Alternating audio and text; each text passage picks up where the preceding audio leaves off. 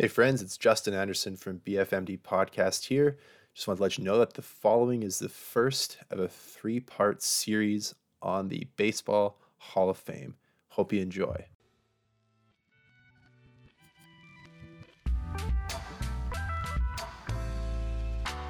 Hello friends, and welcome to episode number 166 of Bat Flips and Maple Dips. First episode of 2022. Yeah, baby. Yes, it's Patrick here in Halifax, Nova Scotia. He's Justin in Saskatoon, Saskatchewan. Do we talk? Have we talked about the Grey Cup, or do we just want to? We did, I think. Okay. Let's move on then. Let's swiftly move on from it. First podcast of the year, Justin. Yeah. How are your? I already know the answer to this, but how are your holidays, and what are your 2022 resolutions? What have you got on the docket this year? Sure. I don't do resolutions. I've never followed through on one for more than like 2 weeks. So I save myself the disappointment. But holidays were good. I was able to see some family, thankfully, on both sides, both my girlfriend's and my family, which was lucky. And then I spent about 7 or so days in a horizontal position on my couch playing Breath of the Wild, of which I've amassed well over 100 hours already. There were days where I probably played 12 plus hours of that game. So God damn. I'm not proud of it, but I'm also not proud of it. You can be proud of it. I mean, if a game is good, is good. Like we can't just pretend it's not. It was just crazy because I only got a Switch in November of 2020, and I got Breath of the Wild like that at that same point, and it literally stayed in the plastic wrapping until just after Christmas, this past Christmas. So I had it for a year, didn't play it, as I wanted to wait until I knew I had time to just devote to it, because I love Zelda games, and I was like, if I play this like during work and I'm trying to focus on work and all I can think of was going home to play Breath of the Wild, it's not going to be good. But if I play it when I have holidays, and this is the first time I've had like 10 days in a row off, and I can't remember how long, I was like, I'm just going to play it then. And that's exactly what I did, and I'm glad. I still have to finish it. I'm very close to the end. I don't want to spoil anything in case people are still waiting to play it like me, but I'm very excited that there's supposed to be apparently a sequel to it coming out this year. So I will not be waiting. I will be playing it day one this time around. Well, my intention isn't to be contrarian here. I have logged a lot of hours on Breath of the Wild. I've done a lot of I haven't done a lot of the stuff, but I would say, I don't know, I think it's a great game. Yeah. I think it's not a good Zelda game. I don't like how some of the lore that they're going with. I don't like that direction. Interesting. I'm not saying it's bad. It's very different than standard Zelda lore. As far as the game goes, if you replaced Link with another, like if you replaced all the Zelda stuff with other like generic hero or whatever, I think it would still be considered a masterpiece. The map is so fucking big. It's amazing. And I love that. I find that really annoying. Oh, I love it.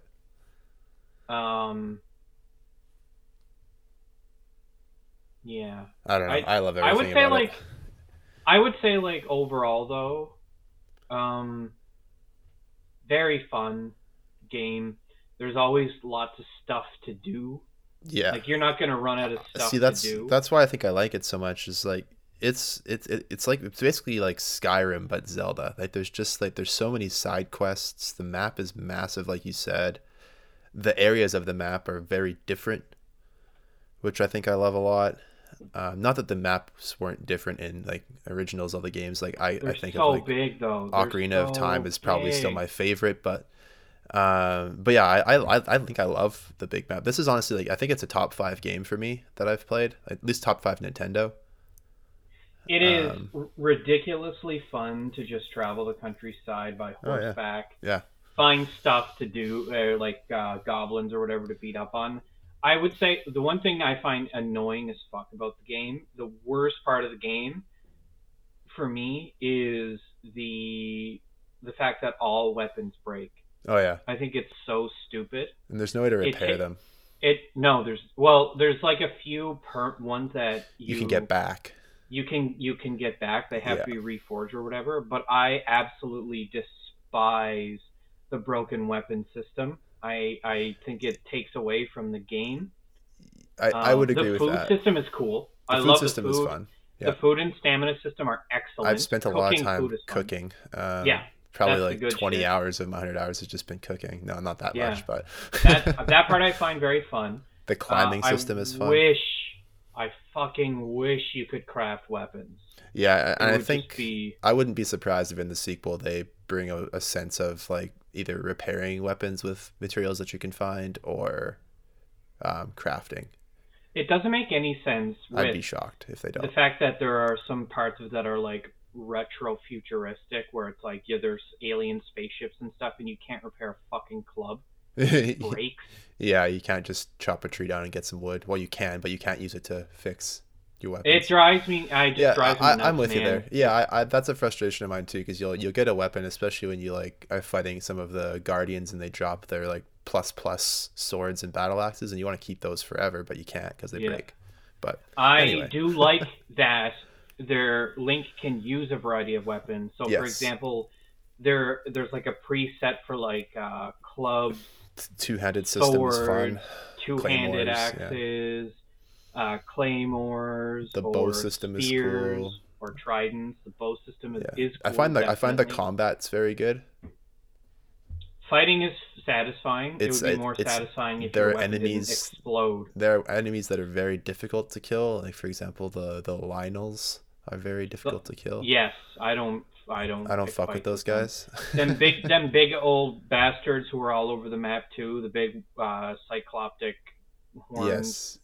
Are they? What are they called? Helixes? Helix? Hinox, and then Hinox? the Yeah. Moldugas in the desert are fun Yep. to kill. The Hinoxes are cool. I probably killed like 10 of them or something Yeah, like that. I on like map. the They're fun. the big like rock golem guys too. They're fun to kill. They're tough. Yeah, The way that I beat them is I just use bombs. I just Bombs. run around and confuse them and throw bombs at them, and that's it. and then you just I pop won't their even sweet spots. swing at them. Yeah. Yeah, with the So arrows. it's kind of fun to like frig around with stuff like that. Anywho, Zelda. It's a lot of fun. It's a fun game, man. Yeah. I would say the game. What was the game that I got for Christmas?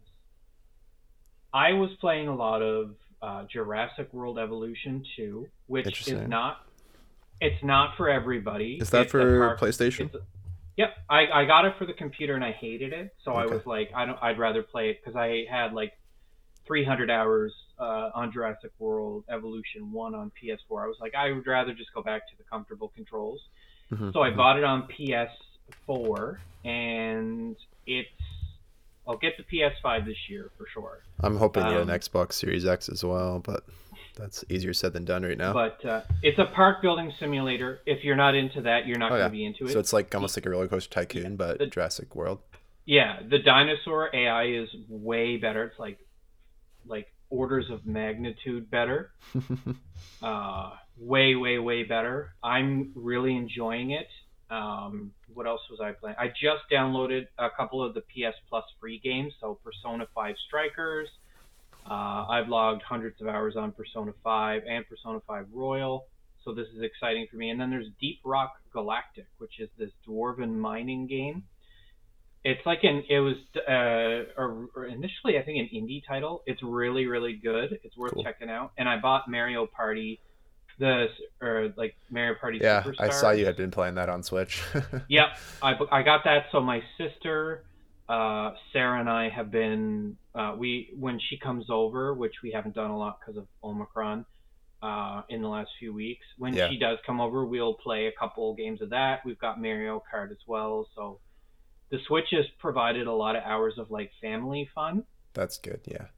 So it's just been good stuff. I spent a shitload of money on games now that I think about it in the last couple weeks. 'Cause There I are worse also things to bought- spend money on. Like I bought that, and I bought Jurassic World Evolution. I have a couple games on my computer too. I haven't had a chance because I wanted to stay away from my computer during the break. I just didn't want to be like, oh, maybe I should just check my work email. So Right. for like 14 days, I was pretty much off my computer. But we back. I'm excited to talk baseball. This is our big episode that we do every year about the Hall of Fame. This year we're really ramping it up. So we're excited to talk Hall of Fame today. If you like what we do, follow us on Twitter at BFMD Podcast. We're on all the usual haunts for podcasts: Anchor, Apple, Spotify, Google Podcasts, Breaker, Pocket Casts, Radio Public, Stitcher, TuneIn, and a whole bunch more. Website, bfmdpodcast.com. Content TBD. It's just another spot to find the podcast for now. But this is kind of cool. This year, we're doing things a little bit different with the ballot. Yeah. There's more to talk about than just the ballot proper. So we are going to talk about two of the committees that have been relatively recently formed that seem to be gaining some more media attention and traction. So we're going to talk about the Early Baseball Era Committee, as well as I think it's called the Golden Days Era Committee. It's basically the Veterans Committee, but I mean, this is really interesting.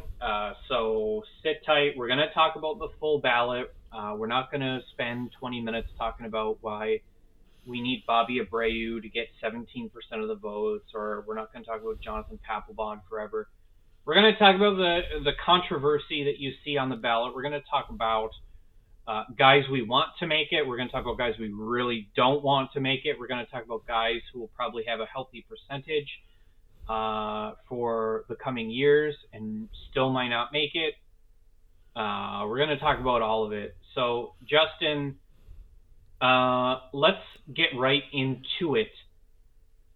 This is really exciting for me. I love talking about the early years of baseball because baseball, the rules have changed over the last 100 years, but the game itself, fundamentally, not that much different. I agree. So it's very cool to have conversations about players from like the early 1900s, which is over 120 years ago, have them playing and, you know, basically doing the same shit that Clayton Kershaw or, you know, Acuna is doing today. It's cool. So let's talk about the Early Baseball Era Committee. Justin. Let's do it.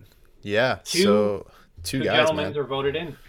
Two gentlemen voted in from the Early Days Baseball Committee this year, Bud Fowler and Buck O'Neil. Now, if you don't know who these people are, I would encourage you to do a search, but we're going to also give you a quick overview right now. We'll start with Bud Fowler. Now, Bud Fowler was actually the first professional African-American baseball player, so truly groundbreaking. This was announced a few days ago on December the 5th, so we're bringing it up now for you. He first played on an all-white professional team in 1872 in Newcastle, Pennsylvania. He was 14 years old.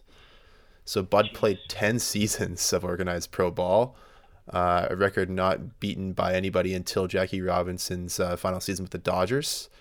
He, for a colored individual anyway, he became forgotten for a time, buried in an unmarked grave until SABR actually placed a memorial on his grave in 1987 to signify his accomplishments. So Bud Fowler, first professional African-American baseball player, Patrick. Pretty cool. It is very cool. It's unfortunate that because of just the lack of records, it's some of these guys, they have these amazing careers and then they just slip through the cracks. And the fact that I don't know that he ever completely disappeared from the baseball zeitgeist, but just the fact that he, there was no memorial, there is no Hall of Fame, thing that says like he's the first professional African American baseball player. The fact that didn't exist until recent years is pretty messed up, but he's getting into the Hall now as a pioneer executive. He's very well deserved. I'm excited to see how this will look in Cooperstown. I wonder what they're going to do for it. And this is cool. I hope that he has some surviving descendants and that they get a chance to have their day in the sun. They deserve it. Agreed. The second gentleman we're going to talk about today is Buck O'Neil. Like you have in the notes, Patrick, it is wild to think that this didn't happen sooner, but it's great that we're finally seeing Buck get in. Most people from like kind of our generation of baseball will remember Buck from his appearance on Ken Burns' baseball documentary. Yeah. Buck was a premier figure in the Negro American League, as well as both a player and active preserver of league history. He is a central figure in the creation of the Negro Leagues Baseball Museum in Kansas City, Missouri, a place that I definitely would like to visit at some point. Former home of the Kansas City Monarchs, perhaps the most famous non-MLB team in North America. He did pause his baseball career during the years of 1944 and 45 to serve in the U.S. Navy during World War II as part of the construction battalion. He did scout for the Cubs starting at the end of the 1955 season. And he is credited, Patrick, as the guy who signed Lou Brock, one of the all-time greats. That's pretty crazy. Yeah. Later on in his days, he became friends with Ichiro Suzuki. Ichiro quoted, "With Buck, I felt something big. The way he carried himself, you can see and tell and feel he loved this game." Buck passed away in 2006 at the age of 95 years old. So wow. Congrats to Buck O'Neil. And yeah, I'm glad to see him finally get into the hall. It is. We've mentioned it before, actually. I believe on this podcast, or at least in peripheral, when we've been talking about baseball players who should be in the hall, and the fact that Buck O'Neil was pretty much at the top of my list. Unbelievable to think that it's taken this long, especially for a guy who's such a central figure when it comes to black baseball. And it's not just. I think part of it has to do with the fact that for a very long time, because of the segregation of baseball up to a certain point in American baseball history, statistics and things like that are either hard to come by or they were given the brush off. Yeah. Do you know what I mean? Like the credit's not there for a lot of these players who would have had tremendous MLB careers, but because of segregation, never got the chance. So it's very cool, especially someone like Buck O'Neil, who really is a pioneer for baseball, and was such a prominent force for, God, I guess it would have been like 5 or 6 decades of promoting black baseball and the museum and everything like that. And of course, watching Ken Burns baseball, you can feel his passion. Some of the best segments in all of Ken Burns' baseball feature Buck O'Neil discussing players like Jackie Robinson or Satchel Paige, or is it Josh Gibson? I don't want to mess up his first name. I think it's Josh Gibson. Anyway. You're right. Those are the best parts. If you haven't watched Ken Burns' baseball documentary, you should watch it for sure. Yeah, this kudos to Buck. I hope his family, or if he has surviving members of his family, have the opportunity to be there and to be able to talk about Buck and how big an impact he's had on baseball, because the impact is very significant. He is a pioneer of the game. And I threw in the Ichiro thing there when I was writing this up, because I thought it was very kind of cool to see someone who was like 4 generations of baseball players removed from Buck be able to connect with him like that. That's cool. For sure, yeah. Now we move on to the Golden Days era committee, and I believe we have 4 individuals to talk about here. We do, yeah. This is kind of cool because there's a guy, I don't want to bury the lead too much, but one of the guys on this list is a guy that I have advocated for on this program in the past. And then there are 2 others that I was excited to learn about that I didn't know anything about. And then, of course, our first guy here, which I think many do know just because of the affiliation with the Brooklyn Dodgers. But let's talk about them all. For sure. The first person we're going to talk about here is Gil Hodges. first baseman and manager. Now, Gil made his MLB debut in 1943 for the Brooklyn Dodgers, and his last appearance was May 5th of 1963 with the Mets, so a 20-year playing career. Over that time, Gil hit .273 with 370 home runs, and then he became a manager after his playing career was over. He managed the Washington Senators from 1963 to 1967, and then the New York Mets from 68 to 71. Over that time, he had a managerial record of .650 and .753 for a .463 winning percentage. Some career highlights for Gil: 8-time All-Star Patrick, a 3-time World Series champion in 55, 59, and 69, a 3-time Gold Glove Award winner from 1957, 58, and 59. He hit 4 home runs in one game on August 31st, 1950. Yep. Hold that record. Has his number 14 retired by the New York Mets and is in the New York Mets Hall of Fame. So now, you might think, just not to interrupt you, but you might think that it's very odd that the Mets would retire number 14 when he spent the bulk of his career as a Brooklyn and Los Angeles Dodger. Mm-hmm. But it's worth noting that with the team in Brooklyn moving to Los Angeles, Gil would have been a central figure in New York baseball for a very long time. Yes.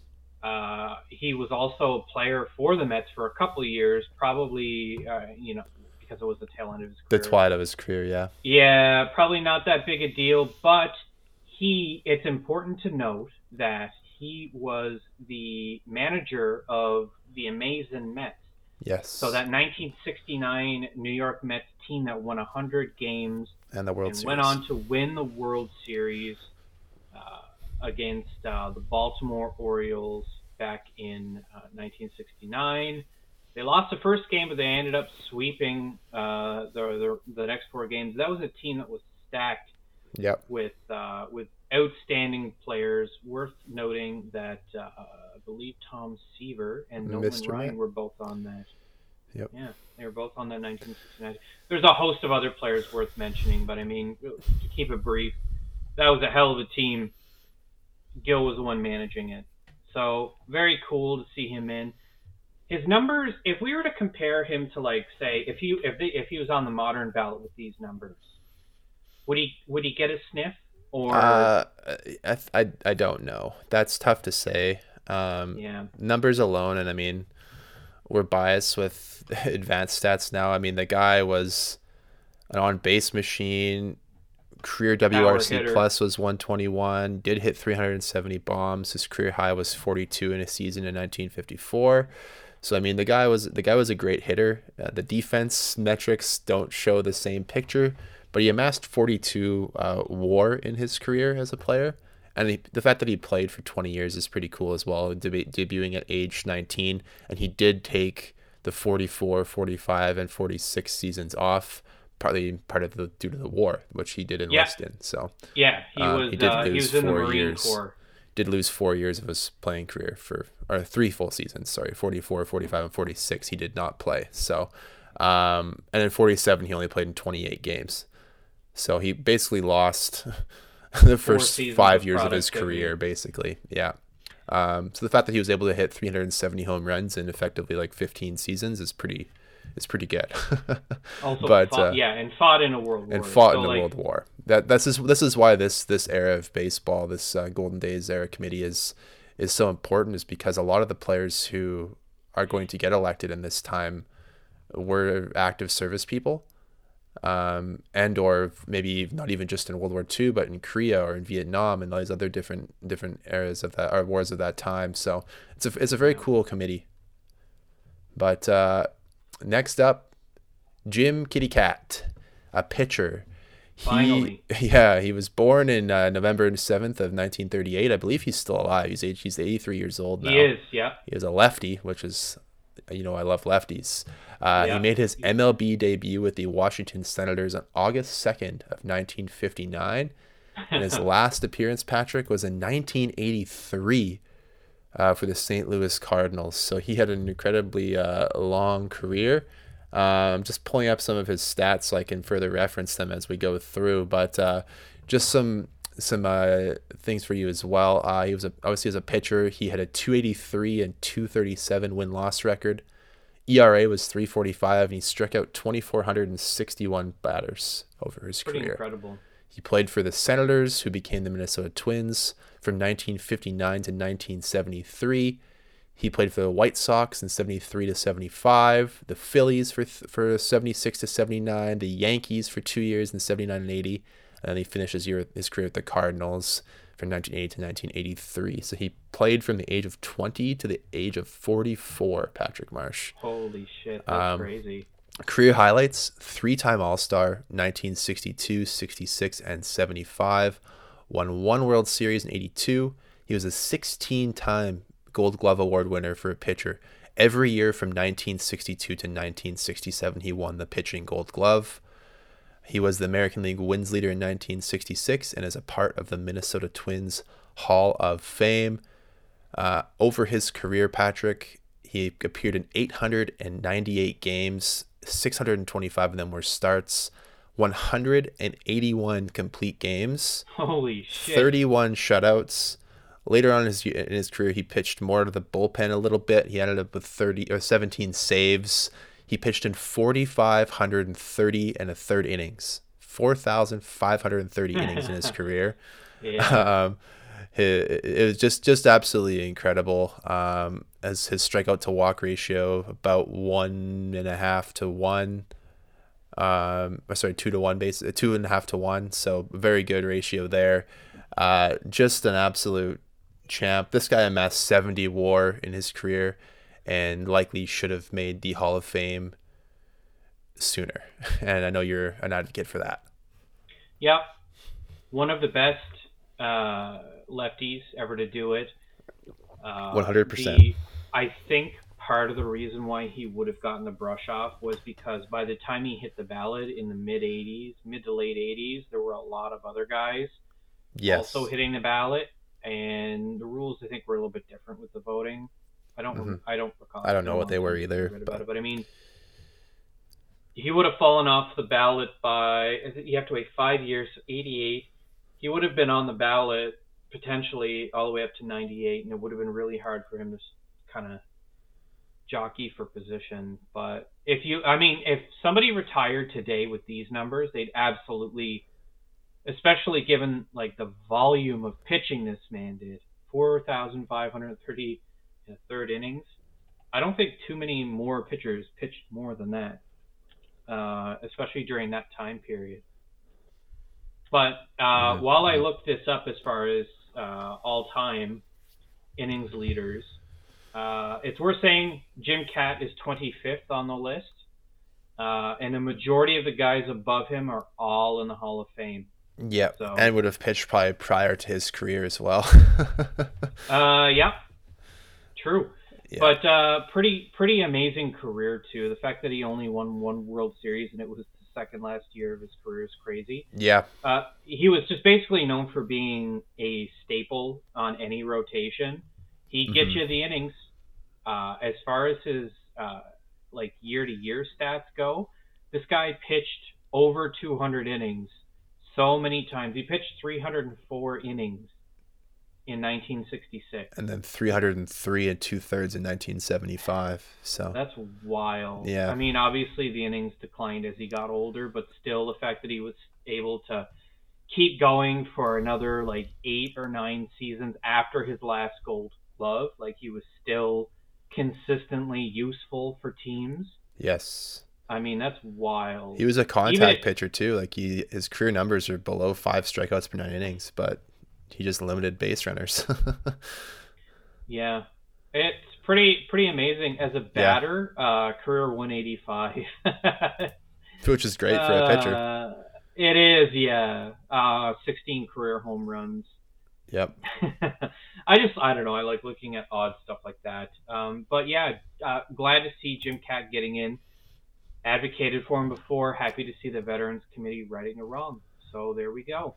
Yeah, third up from this committee, which has done a great job so far this year, is the Cuban Comet, Minnie Minoso. I did some digging on Minnie, and I found that this guy's career is absolutely incredible. He was born on November 29th of 1925. He died at age 89 in 2015 in Chicago. He was a right-handed batter. He debuted for the New York Cubans in 1947, which was in the Negro Leagues, and then made his MLB debut on April 19th of 1949 with the Indians. His last MLB appearance was in 1980 for the White Sox. You heard that right. About a 30-year career. Unbelievable. Total statistics, 299 average, just over 2,100 hits, 195 home runs, almost 1,100 RBIs. Those 3 years with the Cubans in the Negro Leagues, and then he played for Cleveland for 2 seasons, the White Sox for 6. He went back to Cleveland again, went back to Chicago, went to St. Louis in 1962, and then he was with the Senators in 63 in Washington, and then he finished up at the White Sox, where he played 3 seasons, but those 3 seasons were 1964, 1976, and 1980, so kind of a weird gap in those years, which I'm not really too certain why. I couldn't really find a lot of information on that. So out of those 3 years that he played in the Negro Leagues, he was a 2-time All-Star. He was a 9-time MLB All-Star. Won the Negro Leagues World Series in 1947. Was a 3-time Gold Glove Award winner. Led the American League in stolen bases from 1951 to 1953 for 3 seasons. And he has his number 9 retired by the Chicago White Sox.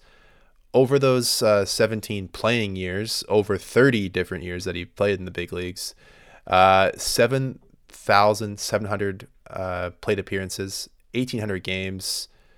Again, not a huge statistical guy here, but definitely a guy who had longevity and, again, broke some barriers as one of the first players to move into the major leagues from the Negro Leagues. And definitely a well-respected player. Defected from Cuba, went through a lot of adversity, and is now in the Baseball Hall of Fame. Mr. White Sox. That's Mr. all White Sox. You need to say. People know who he is. Yep. He played off and on many times for the White Sox. He actually ended up playing in Major League Baseball across 5 different decades, the 40s, 50s, 60s, 70s, and 80s. Although 17 years as a career, it's kind of an anomaly. Yeah, those last 2 years where he randomly played in 1976 and in 1980, a total of 5 games, and recorded 1 hit in that time. He was fast. He had a little bit fast. of power. He was a great fielder, and beloved by Chicago White Sox fans. Yeah. So, again, feels like another wrong being righted, getting him in. Our last guy is another guy who had a pretty long career in the 60s and 70s. Another guy from Cuba who, again, probably got lost in the shuffle, but definitely deserves consideration for breaking ground. Tony Olivia. Played for the Twins from 62 to 76. Justin, an 8-time All-Star, 2-time World Series champion as a manager, I believe, 87 and 91 Twins. AL Rookie of the Year, Gold Glover, 66, 3-time batting champion. That's a big deal, 64, 65, 71. Not very many players won batting titles back-to-back. He did it. His number 6 is retired by the Twins. He's in the Minnesota Twins Hall of Fame. 220 home runs, 947 RBIs. Career 304 batting average. That is a benchmark for me. Career 830 OPS, which means throughout his entirety of his career, he was a good player. Yeah. And a great fielder. As well. Very cool selection, and he's alive, which means he gets to see it. He gets to be there on the day of, hopefully, and that's pretty cool. Do you have any thoughts on Tony Olivia? No, I just, it's cool to see some of these guys, like a couple players from the Minnesota Twins organization and Hall of Fame getting in. Definitely a cool year for that. We've seen, it was cool to see some of them, the surviving members like Jim Kaat and Tony Olivia, present when they inducted Justin Morneau into the Twins Hall of Fame this season. So yeah, it's kind of cool to see them still around, and I'm glad that they'll be able to get their day in Cooperstown. Okay, and that will put a wrap on part 1 of our Baseball Hall of Fame 2022 series. Thanks for listening to it again. You can find us on Twitter at BFMD Podcast. The website is bfmdpodcast.com. Please listen and leave reviews on Apple, iTunes, Spotify, and much more. For Patrick Marsh out in Halifax, it's Justin here in Saskatoon, saying see you next time.